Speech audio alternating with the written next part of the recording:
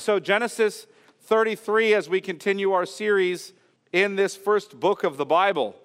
If you remember, just briefly to introduce this chapter, Jacob and his twin brother Esau have been at serious odds with one another.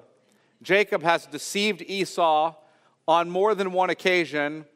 Esau now hates Jacob and is seeking to take his life. So Jacob flees and goes to the home of his mother, or the country, the land of his mother, Rebekah, to find a wife. He ends up with 2 wives and a couple of concubines and a bunch of children, and it's a complete mess. And at some point, he is serving his wife's father, Laban, who has tricked him, and he decides it's time to return home. The Lord has spoken to him and said, you need to go back to the promised land with your wives and your children. And he journeys home. On the journey home, he's confronted with the reality that he's going to face Esau, his brother, who he knows wants to kill him. And he has no small amount of fear about that. Yet, Jacob fears the Lord, and so he goes forward. And today we come to the passage where he arrives right at the edge of the land and is confronted by his brother Esau. So let's look at that passage together. Genesis 33, beginning in verse 1. Genesis 33, beginning in verse 1. And Jacob lifted up his eyes and looked, and behold, Esau was coming, and 400 men with him. So he divided the children among Leah and Rachel and the 2 female servants. And he put the servants with their children in front, then Leah with her children, and Rachel and Joseph last of all. He himself went on before them, bowing himself to the ground 7 times until he came near to his brother. But Esau ran to meet him and embraced him and fell on his neck and kissed him, and they wept. And when Esau lifted up his eyes and saw the women and children, he said, "Who are these with you?" Jacob answered, "The children whom God has graciously given your servant." Then the servants drew near, they and their children, and bowed down. Leah likewise and her children drew near and bowed down. And last, Joseph and Rachel drew near, and they bowed down. Esau said, "What do you mean by all this company that I met?" Jacob answered, "To find favor in the sight of my Lord." But Esau said, "I have enough, my brother. Keep what you have for yourself." Jacob said, "No, please. If I have found favor in your sight, then accept my present from my hand. For I have seen your face, which is like seeing the face of God, and you have accepted me. Please accept my blessing that is brought to you, because God has dealt graciously with me, and because I have enough." Thus he urged him, and he took it. Then Esau said, let us journey on our way, and I will go ahead of you. But Jacob said to him, "My Lord knows that the children are frail, and that the nursing flocks and herds are a care to me. If they are driven hard for one day, all the flocks will die. Let my Lord pass on ahead of his servant, and I will lead on slowly, at the pace of the livestock that are ahead of me, and at the pace of the children, until I come to my Lord in Seir." So Esau said, "Let me leave with you some of the people who are with me." But he said, "What need is there? Let me find favor in the sight of my Lord." So Esau returned that day on his way to Seir. But Jacob journeyed to Succoth, and he built himself a house and made booths for his livestock. Therefore, the name of that place is called Succoth. And Jacob came safely to the city of Shechem, which is in the land of Canaan, on his way from Paddan Aram. And he camped before the city. And from the sons of Hamor, Shechem's father, he bought for 100 pieces of money the piece of land on which he had pitched his tent. There he erected an altar and called it El Eleho Israel. This is the word of the Lord. Let's pray. Father, we ask that as we come before you, as we hear the word of the head of the church, Jesus Christ as he speaks by his Spirit and through his word. Through his humble servant, we pray that you would give us ears to hear and eyes to see, that your Spirit would be at work so that we understand your word, that we rejoice in it. Not only that we understand it intellectually, but that we love your word and walk in repentance before you, that we are affected in our hearts by you as our God, the gracious, merciful, kind God who brings reconciliation between these two brothers, who brings reconciliation between us and yourself in the giving of your Son, our Lord Jesus Christ. And may we be transformed by your Spirit. We know that the word of the Lord does not return void, but it accomplishes the purpose for which it's set forth. And so we trust you as we come to it. In Jesus' name, amen. Well, as I said at the beginning, this morning we come to the point in the Jacob story where Jacob finally faces Esau, his brother whom he's defrauded and sinned against. And in our passage today, he is returning to his homeland with his whole family, both wives, both concubines, and all their children to face his brother Esau. He is returning, Jacob is coming home as a man who by God's grace now trusts in the Lord, who fears God more than man. It isn't that Jacob has no fear of man, it is that Jacob is able to continue to move forward as one who fears God more than he fears man. And as Jacob returns, I want us to consider this passage really under three headings. First, I want us to consider this passage under the heading of the fearful and repentant man. We're really looking at Genesis 33, 1 through 3, and then we'll carry on from there. But the fearful and repentant man. And second, I want us to consider the gracious and merciful God. So the fearful and repentant man, the gracious and merciful God, and then what I want to do is give you three applications for the Christian. So three things that I want to apply to you. So let's talk first about the fearful and repentant man. Look at Genesis 32 and verse 1. And Jacob lifted up his eyes and looked, and behold, Esau was coming, and 400 men with him. I want you to remember the scene that's just happened. Jacob has stacked his family in groupings. You can see that, the rest of this verse. So he divided the children among Leah and Rachel and the two female servants, and he put the servants with their children in front, then Leah with her children, and Rachel and Joseph last of all. So he's divided up his family as he's coming to meet his brother Esau. And what's just happened before this is that he took his family across the river Jabbok. He left them there. He came back over the river, and he wrestled with the man all night. The man happened to be God. And he trusts in the Lord, and the Lord changes his name from Jacob, the one who jerks at the heel, the one who is the usurper, who, if you will, the one who takes God's blessing in his own power, in his own manner. He changes his name to Israel. Israel meaning God fights for you. You can stop Jacob trying to fight these battles yourself and get what you want on your own, and you can begin to trust that God will fight for you. And so he has this interaction with the Lord. And then it says, the morning has come, and the first thing we read is Jacob lifted up his eyes and looked, and behold, Esau was coming with 400 men with him. Now you imagine Jacob must be afraid. Jacob is afraid. He's concerned for the safety of his wife and children. Now, I want you to understand the context of his fear, though. At the beginning of Genesis 32, the angels come and meet Jacob. At the end of Genesis 22, God comes and meets with Jacob and promises to fight for him. And in the midst of that chapter, Jacob confesses his faith, his trust in the Lord. So he trusts the Lord. Yet, he knows he's confronting a brother who hates him and wants to kill him, who's coming with 400 men. So if you look up and you see your brother coming forward, you know there's a little bit of trepidation, isn't there?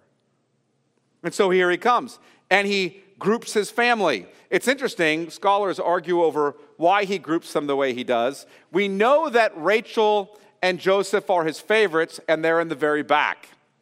Some scholars argue that the reason he groups them this way is so that when Esau's army, if you will, are making their way through his family, slaughtering them, Joseph and Rachel have the best chance of getting free. He loves the concubines with their children the least, then Leah and her children, and then Rachel and Joseph. Some scholars argue that's what's happening. Some argue that it's actually the proper order of presentation in the way you would honor or present your family. I don't know. And Moses doesn't bother to tell us. What's clear is that he knows Esau is coming with a large group of friends. He knows it could be really bad, given how they left one another. That's clear. And he's afraid. Yet he's also repentant for his deceit against his brother. He knows he harmed his brother. So look at verse 3. He himself went on before them, bowing himself to the ground 7 times until he came near to his brother. Now, 7 is not just an incidental number. It's not like he thought, how many would be good? 7, that sounds great. As opposed to 4 or 8. Why 7? 7 is this number of completeness, fullness. Understand it's in the context of the book of Genesis. God created the heavens and the earth in 6 days, and on the 7th day he had completed his work and he rested. This is the number of fullness. And what Jacob is doing is he's coming before Esau, recognizing his deceit against him, and he is bowing before him 7 times, a kind of completeness of humility. He recognizes he deceives his brother and he wants to make amends. Here's what I'm contending. Jacob is fully repentant for a sin against his brother. Now here's the question. Is it possible to both fear the Lord, in other words, to trust him, to be repentant over your sin, and yet still have human fears with regard to the one you've sinned against as you go to them to confess your sin and repent? Is it possible? Yes. Not only is it possible, I think it's most of our lived experience, isn't it? I said that last week, Jacob, now called Israel, has turned a corner in his faith. He now humbly trusts the Lord. He knows the Lord will fight for him and deliver the promises. Yet here he is afraid of Esau. How can both realities be true? I mean, doesn't Jesus, for example, say, don't fear the one who can kill the body. Fear him who can cast your body and soul into hell. That's who you should fear. Doesn't he say that? Is it possible then to still fear God and yet retain fear for the other man? Is it possible to be truly repentant for sinning against others and yet still have some trepidation when you face those whom you've sinned against? Not only is it possible, like I said, it's the lived experience of most of us. We fear the Lord and we walk forward in faith into that which is fearful, don't we? Fearing the Lord above man does not mean that you have no fear of man. We can imagine when martyrs were being burned at the stake that they had some fear, yet they feared God more than death. They feared the Lord and they walked forward into that which is fearful. And that's what Jacob is doing here. After being beaten for the faith, I want you to give this example of the apostles in Acts. After the apostles, Acts 4, were beaten for their belief in Christ and their profession of the Christ, the apostles come together after the beating, and you know what they ask God for? As they come together to the church, they pray for boldness. Boldness to continue preaching the gospel. Paul prays for a kind of boldness at Colossae, doesn't he? When he says, Pray for me that I'll speak clearly as I ought to speak. Alan J. Thompson, who wrote a biblical theology of Luke and Acts, he says this, that boldness is clarity in the face of fear. Clarity in the face of fear. Listen, I know that if I'm afraid of you and what you'll think of me, or you and what may happen to me, then it's very easy to become really mealy-mouthed, isn't it? To not say the whole truth, to not say what I really believe or think. So that's true in preaching the gospel, as I sit before someone and I think, this person doesn't know Christ. They are not saved, and I need to tell them. And as I start to speak, I can feel the fear of their rejection coming. Y'all fear that? And it starts to become really easy to become unclear. And boldness is clarity in the face of that. I start to find ways to not say, yeah, you're going to go to hell, right? Nobody likes to hear that. I'm not thinking they're going to love me if I say that. So I find ways around those things, right? And the apostles are saying, hey, in spite of the beatings, in spite of the fact that we'll face prison, death, make us clear. Give us boldness. What they're saying is, naturally they're afraid. And so they need God's supernatural grace to cause them to walk forward and speak. This is true, by the way, when we're confessing sin. We're going to get into this in a bit in this sermon, but listen, when you know the secrets of your own heart and life, you know potentially grave sin that you've participated in, and you start to feel the Spirit of God convicting your heart that you need to confess it, it can become really scary to tell people. What will they think? Will they reject me? Will they hate me? Will I ever have a relationship with these people again? It can be really scary to even admit it to yourself that it's true, to say the same thing about your own sin that God says about it, because it leaves you naked and exposed before God. And you know it, so you find ways to occlude it, to cover it, to pretend like it isn't so. That's the point I'm trying to get at, is we don't cease having human fears because we fear the Lord. We walk forward in faith in light of those fears. We begin to fear God such that we move forward in faith. When a person commits adultery, or is looking at pornography, or is consistently lying, they're afraid to confess. They're afraid to call sin what it really is. You know, you hear 1 John 1:9. If we confess our sins, God is faithful and just to forgive us our sins and cleanse us of all unrighteousness. If we confess, the Greek there is homologeo. Homo, same. Legeo is to speak or to say. In other words, what he's saying is, if we say the same thing about our sins that God says about them, that's scary, friends. Our fear causes us not to call sin what it really is. It leads to obfuscation, to justifying, to hiding, or to blame shifting. We place fig leaves over our guilt and shame. We shift blame to others. Our culture has become so adept at this that we have constructed some of the most sophisticated fig leaves known in human history. I have a disease. I have a psychological disorder.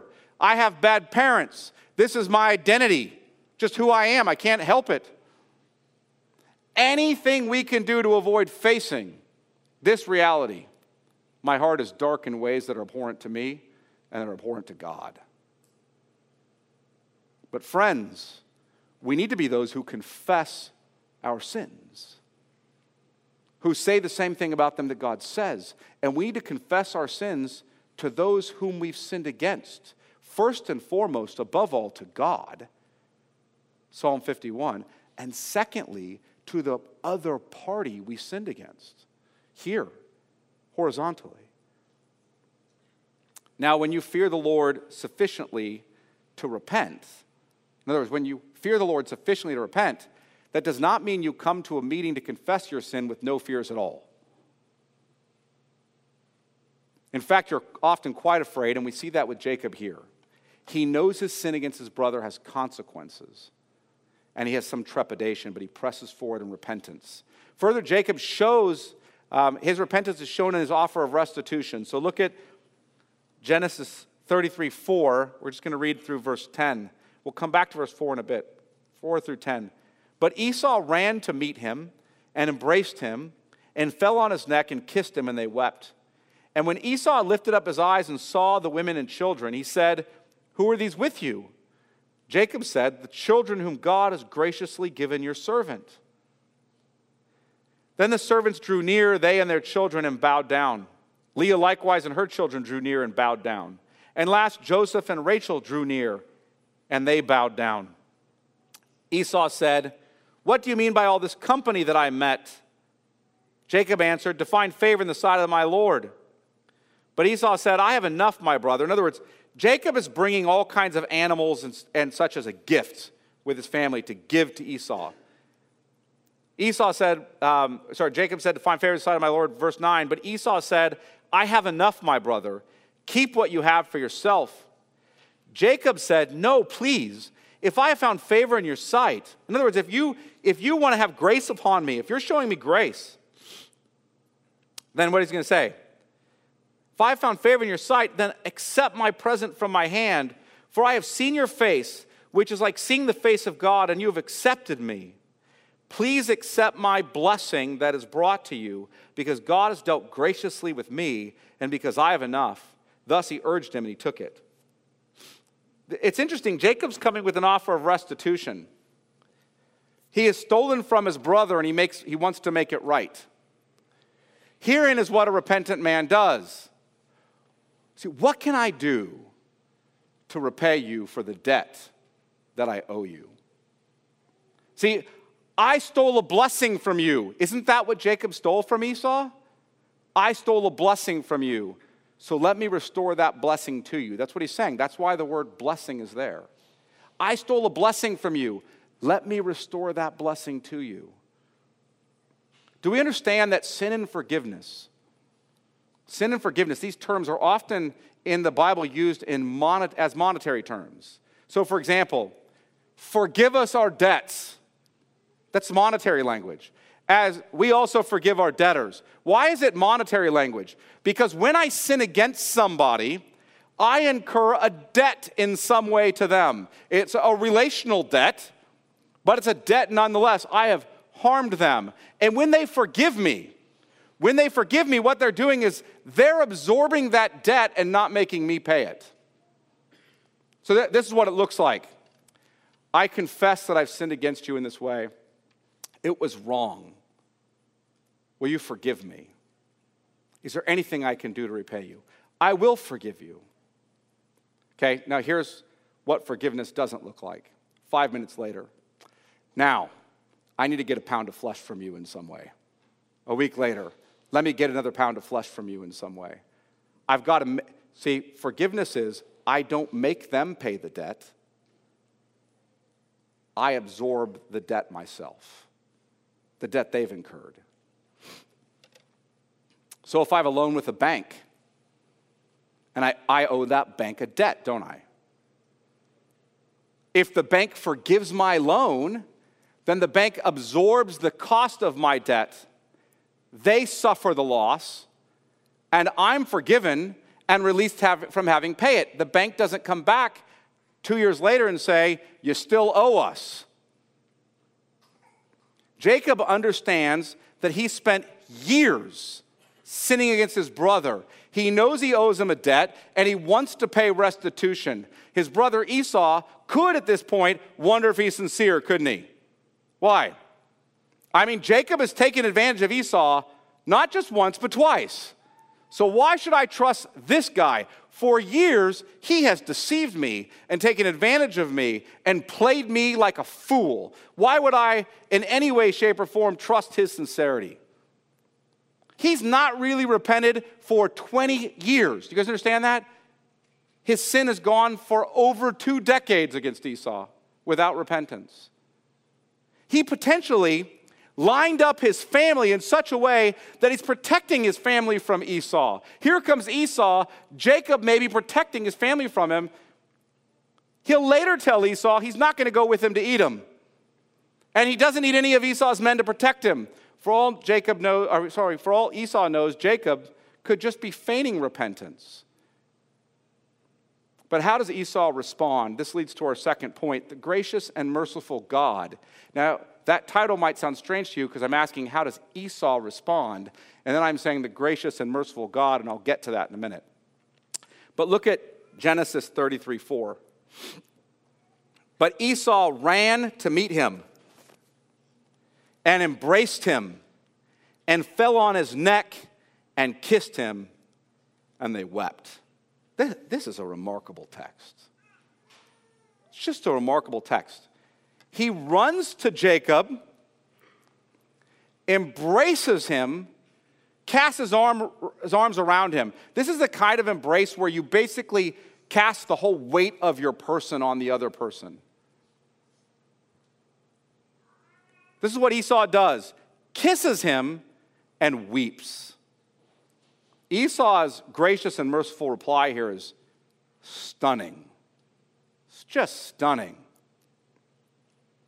Esau is happy to pay the debt that Jacob has incurred himself. He does not want to make Jacob pay it. Look at verse 8 and 9 again.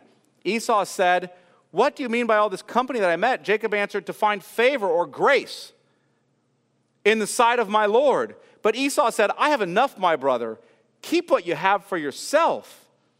Esau does not desire a pound of flesh. He desires reconciliation with his brother. His brother's come home repentant, and he longs to reconcile with him. Esau even offers to bring him to his home and protect him. Look at verse 12. Then Esau said, "Let us journey on our way, and I will go ahead of you. I'm going to go ahead of you with my, if you will, army, and I'm going to protect you." But Jacob said to him, "My Lord knows that the children are frail, that the nursing flocks and herds are a care to me. If they're driven hard for one day, all the flocks will die. Let my Lord pass on ahead of his servant, and I will lead on slowly at the pace of the livestock that are ahead of me, and at the pace of the children until I come to my Lord in Seir." So Esau said, "Let me leave you with some of the people who are with me." In other words, okay, if you can't keep up with our pace, at least let me leave some of my soldiers behind to protect you. But he said, "What need is there? Let me find favor in the sight of my Lord." So Esau returned that day on his way to Seir. Now Jacob will go to Succoth and built himself a house of booths, which is what that town name means. Jacob has been called to go to the promised land, not to Edom, and so that's where he's going to go, because God has commanded to go to the promised land, not to Edom. We'll come back to that next week. But Esau's graciousness here is stunning and overwhelming. And this is clearly the Lord's doing. And that's why I said, really, if I want to come back to the question, why did I label the point, the gracious and merciful God? Why didn't I label the point, the gracious and merciful man? Because Esau certainly appears to be the gracious and merciful man, doesn't he? So why not label it that? Because Jacob tells us how to interpret Esau's actions. Look at Genesis 33:10. Jacob said, "No, please. If I have found favor or grace in your sight, then accept my present from my hand, for I have seen your face, which is like seeing the face of God, and you have accepted me." If you remember the immediately preceding passage, Jacob wrestled with God, this God-man. And in that passage, Jacob says, "I have seen God face to face, and yet he delivered my life. He spared me." And now he sees Esau as Esau comes to him and graciously, mercifully forgives him. And he says, "Seeing you, Esau, is like seeing God face to face. I'm seeing the face of God. Because God, when I saw him face to face and he delivered me, he told me, 'You will now be called Israel,' which means God fights for you. And clearly, in seeing you and the grace you're showing me, God has fought for me. God has overcome, if you will, my sin in your heart with grace toward me. God has overcome my enemy for me. This is the work of the Lord. As the Lord promised to Jacob he would do, so he has done. Now look at Genesis 33:11. Please accept my blessing that is brought to you because God has dealt graciously with me. Do you hear that? Who does he say has dealt graciously with him? God has dealt graciously with me in all of these things. This is a summary of Jacob's life, by the way. God has dealt graciously with me, including this scene. And because I have enough, thus he urged him, and he took it. Esau's acceptance of the gift is a recognition that Jacob's repentance has been met with grace. This language of acceptance, by the way, where Esau accepts it, is the same language used in Leviticus when God accepts the sacrificial offerings of his people. Leviticus 1:4, I could go on. The point is not that God's people have bought his grace with their gifts. The point is that they've received his grace, and they see that God gave it to them freely as sinners, and the Lord receives their repentance. A repentance, by the way, not that precedes God's grace, but a repentance that's an effect of God's grace. So the Lord grants us repentance. Jacob is not buying goodwill or grace. Jacob already has it. You hear what he's saying? Since you've shown grace to me, take my gift. This is the picture of a man who's responding to the grace of God with thanksgiving, with acts of service born out of having received such marvelous grace. Now, I want to carry this a step further. Here's what I'm arguing. Jesus treats Esau here as being a type of our Father in heaven. This pagan man. Look again at Genesis 33:4. And then I want to show you what I'm talking about. But Esau ran to meet him. His brother, the sinful, deceptive brother who stole the blessings from the family and who ran off to a far country. But Esau ran to meet him and embraced him and fell on his neck and kissed him, and they wept. Now, keep your hand here and go to Luke 15. Luke 15.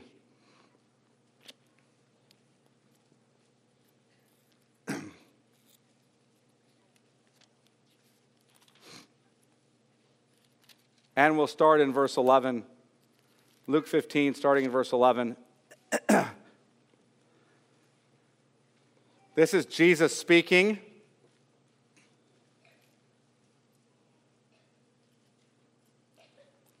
And he said, Jesus, he's going to tell this parable. There was a man who had 2 sons. And the younger of them said to his father, Father, give me the share of the property that is coming to me. And he divided his property between them. Not many days later, the younger son gathered all he had and took a journey into a far country. And there he squandered his property in reckless living. And when he had spent everything, a severe famine arose in that country, and he began to be in need. So he went and hired himself out to one of the citizens of that country, who sent him into his fields to feed pigs. This is a sinful man. And he was longing to be fed with the pods of the pigs ate, and no one gave him anything. But when he came to himself, he said, How many of my father's hired servants have more than enough bread, but I perish here with hunger? I will arise and go to my father, and I will say to him, Father, I have sinned against heaven and before you. I am no longer worthy to be called your son. Treat me as one of your hired servants. And he arose and came to his father. Now listen, but while he was still a long way off, his father saw him and felt compassion and ran and embraced him and kissed him. Jesus is commenting on Genesis 33:4. And the son said to his father, Father, I have sinned against heaven and before you. I am no longer worthy to be called your son. But the father said to his servants, Bring quickly the best robe and put it on him, and put a ring on his hand and shoes on his feet, and bring the fattened calf and kill it, and let us eat and celebrate. For this my son was dead and is alive again. He was lost and is found. And they began to celebrate. I hope you see this, friends. Jesus is telling this parable to speak about the marvelous grace of God. It is the grace of God given to all those who trust in Jesus Christ. Jesus kept the law that we violated. When we ran off into the far country of sin, and we deserved the condemnation of God there, there was one, our older brother, not getting into the rest of this parable, our older brother, namely Jesus, who kept the law perfectly in our place, and then who went and paid the penalty for our sins. Rose from the dead, conquering sin and death, so that we have life. He did that because the Father loved us. And so he sent his Son to die for us.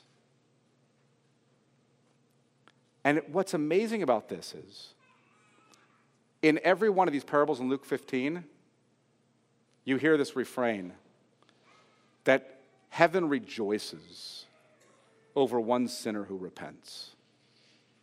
Over one sinner who repents. God joyfully receives you, sinner. Not reluctantly. Think about that. You have rebelled against God. You know your darkest thoughts and deeds. You know them. I don't think probably anybody really knows the darkness of your thoughts and deeds, and there is an extent to which you don't know them. The heart is wicked and deceitful. Who can know it? Only the Spirit of God knows the heart of man, ultimately. You know your selfishness and deceit, yet the Lord not only forgives repentant sinners, in other words, absorbs the cost of your debt for you in Christ at the cross, he runs to you and rejoices over receiving you back to himself. Have you thought about that? Do you meditate upon that? It's not that God begrudgingly accepts you, it's that he joyfully receives you. He runs to you, embraces you, throws his arms around your neck, kisses you, and weeps with joy.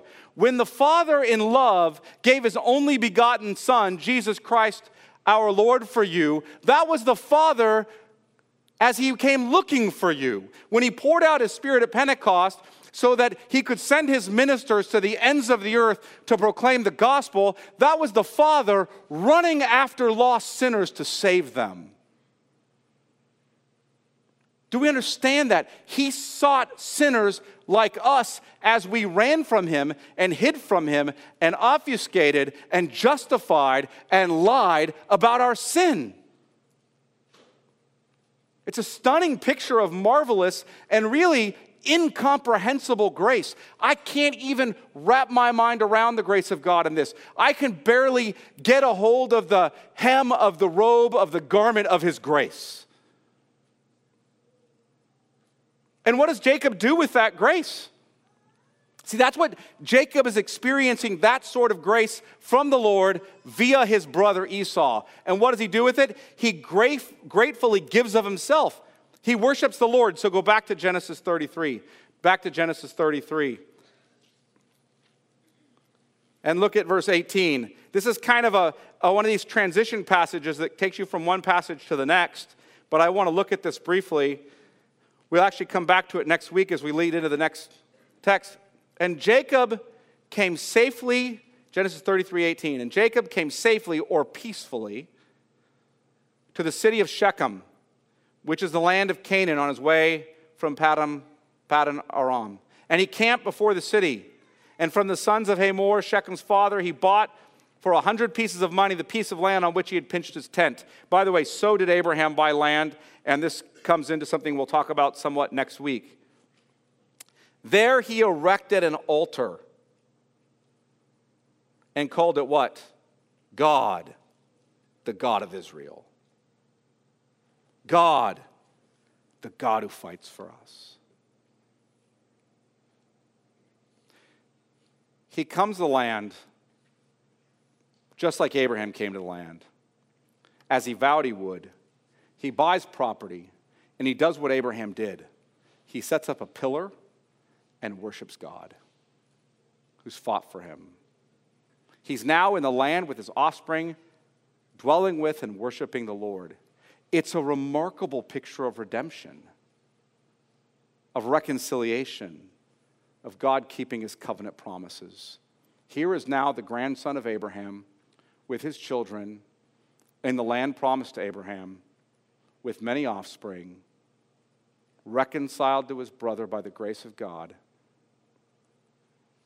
and doing what? Worshiping. God is with him. Now I want to come to our final point, three applications for the Christian. Three applications for the Christian. You probably pick up already what these applications might be. Because if you're paying any attention at all, if you haven't checked out and used this time as a nice nap, you probably are cognizant enough to know what the applications might be. While this text is recording the historic acts of God in the history of Israel, as the Lord progressively is revealing to us the seed of the woman, the offspring of Abraham, our Savior, we're also being taught by the Holy Spirit from this text. It isn't just for Israel as they come out of Egypt in the Exodus. It is superintended by the Holy Spirit from the pen of Moses for you and for me, for Christ's church in every age. And there's much here that instructs us on how we ought to live as Christians. We see in this story the reconciliation of Jacob and Esau. We see repentance and forgiveness. And as Christians, we are people who are to walk in repentance, to pursue peace. That's how we are marked out, who seek reconciliation, who are eager to forgive. So I want to give three quick applications. First, we need to keep short accounts. We need to keep short accounts. Listen to what Jesus says in the Sermon on the Mount. So if you're offering your gift at the altar, in other words, you're coming for worship, to lay down your gift at the altar for worship, that is the single most important act in the life of Christ's people, to come for worship where God dwells. If you're offering your gift at the altar, and there, while coming to worship, remember that your brother has something against you. You've sinned against your brother. Leave your gift there before the altar and go. It's stunning. That's stunning. You're going to give up what is an act that is the most important act in the life of a follower of the Lord coming for worship. You're going to leave your gift there and you're going to go. For what reason? First, be reconciled to your brother, then come and offer your gift. Think of the importance of reconciliation here. It's so important, reconciliation is so important that you stop an act of solemn worship to attend a reconciliation. The offering of a man matters not if the Lord does not have your heart. You come to worship and offer whatever you want, but if the Lord does not have your heart, then you need to repent of your sin. And if your brother has something against you, then you better repent and go and confess it and make it right. And if you're not willing as the offender to approach the one against whom you've sinned, then your heart's not in the right place. That's what Jesus is saying. You're still fearing man more than you fear the Lord. You need to be ready to confess your sin and repent quickly with all haste. Now, I've been told this, like when I say keep short accounts, I've been told, well, time heals all wounds. Nope, that is not true. Time does not heal all wounds. Time can also cause you to grow bitter. The question is not how much time passes, but what kind of soil the seed of that sin is growing in. If your heart is hard, then that seed will produce thorns and thistles. And if your heart is softened by the gospel, then that soil will produce the good fruit of grace, repentance, love, kindness, readiness to forgive. But time is not some kind of magic bullet that solves all problems. We need to keep short accounts. We need to repent without reserve. Did you hear that? Repent without reserve. So that's the second application. I want you to think about Jacob's repentance here. This is a scary day for him. Jacob knows how he sinned against Esau. He knows Esau hates him for it, and yet he voluntarily comes to Esau in humble repentance. He comes before Esau bowing 7 times. He then offers Esau restitution. He knows he's stolen from his brother Esau. He took the blessing from Esau, so he wants to restore the blessing to Esau. This is repentance. Saints, we need to repent without reserve. In other words, we need to hold nothing back in our admission of wrongdoing. We need to show complete humility. When we repent, we take the guilt of our offense. We do not obfuscate. We do not make excuses. We do not blame shift. Well, honey, I wouldn't have done that if you hadn't done this. Is that right? No, here's what's right. I wouldn't have done that if my heart wasn't sinful. No one causes you to sin. Do you understand that? People might provoke you. They might make it really tempting to sin, but no one causes it except your own heart.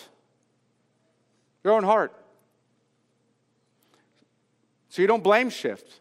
You don't obfuscate. You don't turn everything into accidents. I'm sorry. I'm sorry I did this horrible thing against you. Sorry? What does that mean?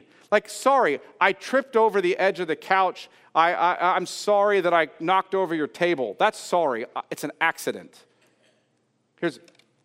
I sinned against you. Will you forgive me? I sinned against you in this way. Not, well, I was cranky and tired. It's not really my fault. I was this, I was that. We go on the list of ways to obfuscate, to pull away, and we all do it, to find ways to pad that sin so we don't have to just come out and say, that came right out of the recesses of my wicked heart. Will you forgive me? It's my spouse's fault. It's my children's fault. It's my parents' fault. Whoever's fault it is. It's their fault. I didn't, it's the booze's fault. It's whatever. No one puts sin into your heart. Sin comes out of your heart. We need to be marked as those who take responsibility for our own sin. Third application, we need to be ready to forgive. We need to be ready to forgive. The Lord has done a work in Esau that makes him ready to forgive. He runs to Jacob and throws his arms around him and kisses him and weeps. Saints, that's how we ought to be. We need to be quick to forgive. Paul says, be angry and do not sin.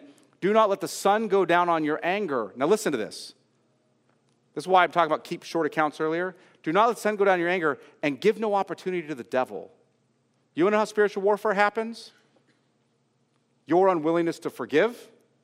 Your holding on to anger and bitterness. Spiritual warfare. 2 Corinthians 2, when the sinning brothers were coming back to be restored, Paul actually warns them there not to give into the schemes of the devil again. Because if you don't forgive him, he'll be overwhelmed by excessive sorrow.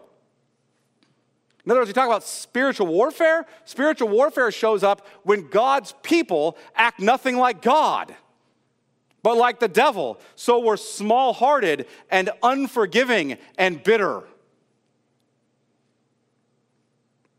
The old fallen man, that's what Paul goes on to say.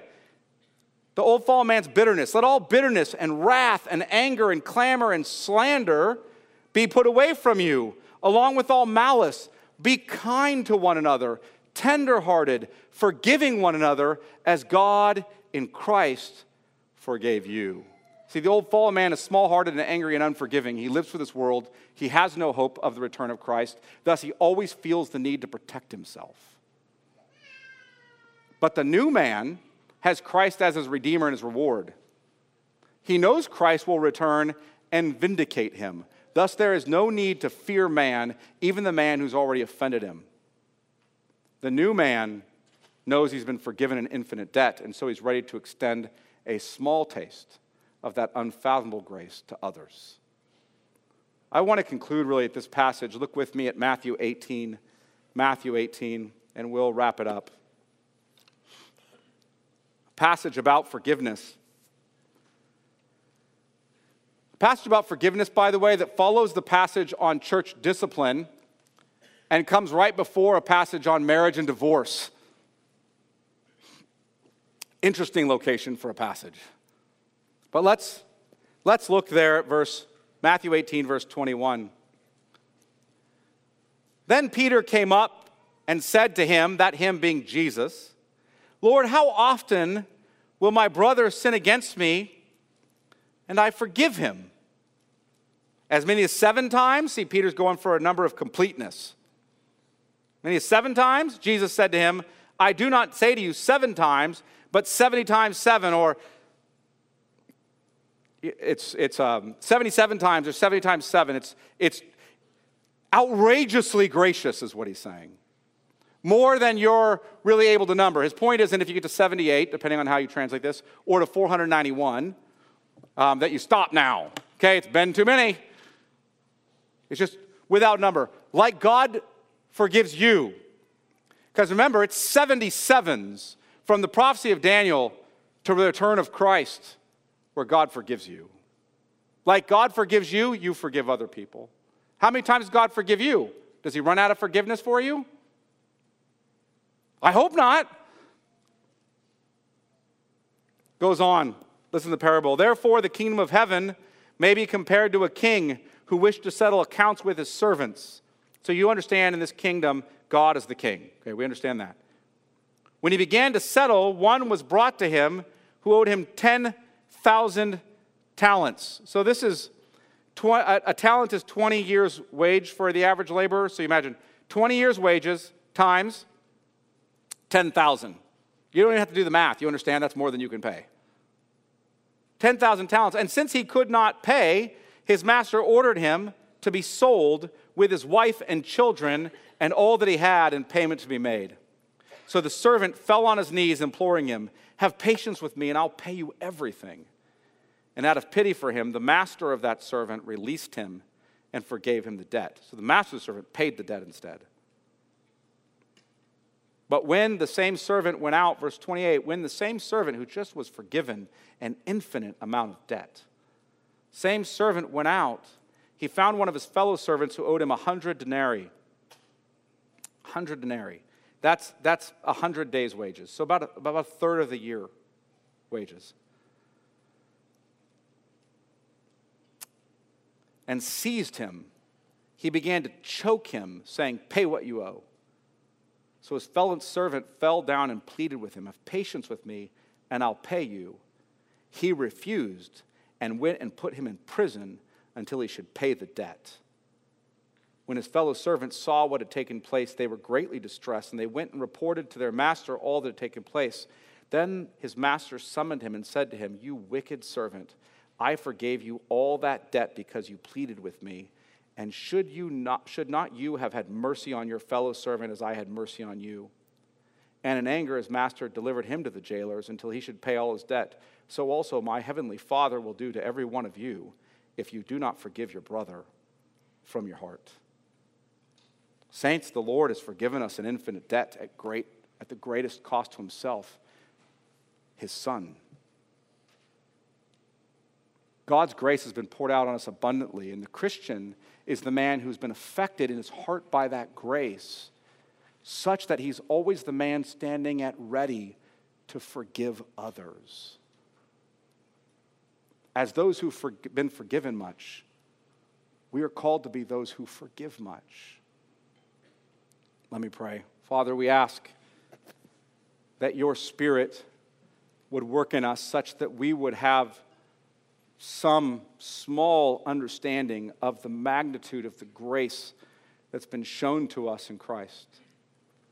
And that we would then likewise stand at the ready to forgive others when they repent. We pray that we would be a repentant people, a people who tell the truth about our sin and seek forgiveness, who keep short accounts. And Father, that we would be a people who are always rejoicing in the opportunity to forgive the repentant. Cause us to be large-hearted because of the grace of God shown to us, so that we might show that grace to others. We pray this in Jesus' name. Amen.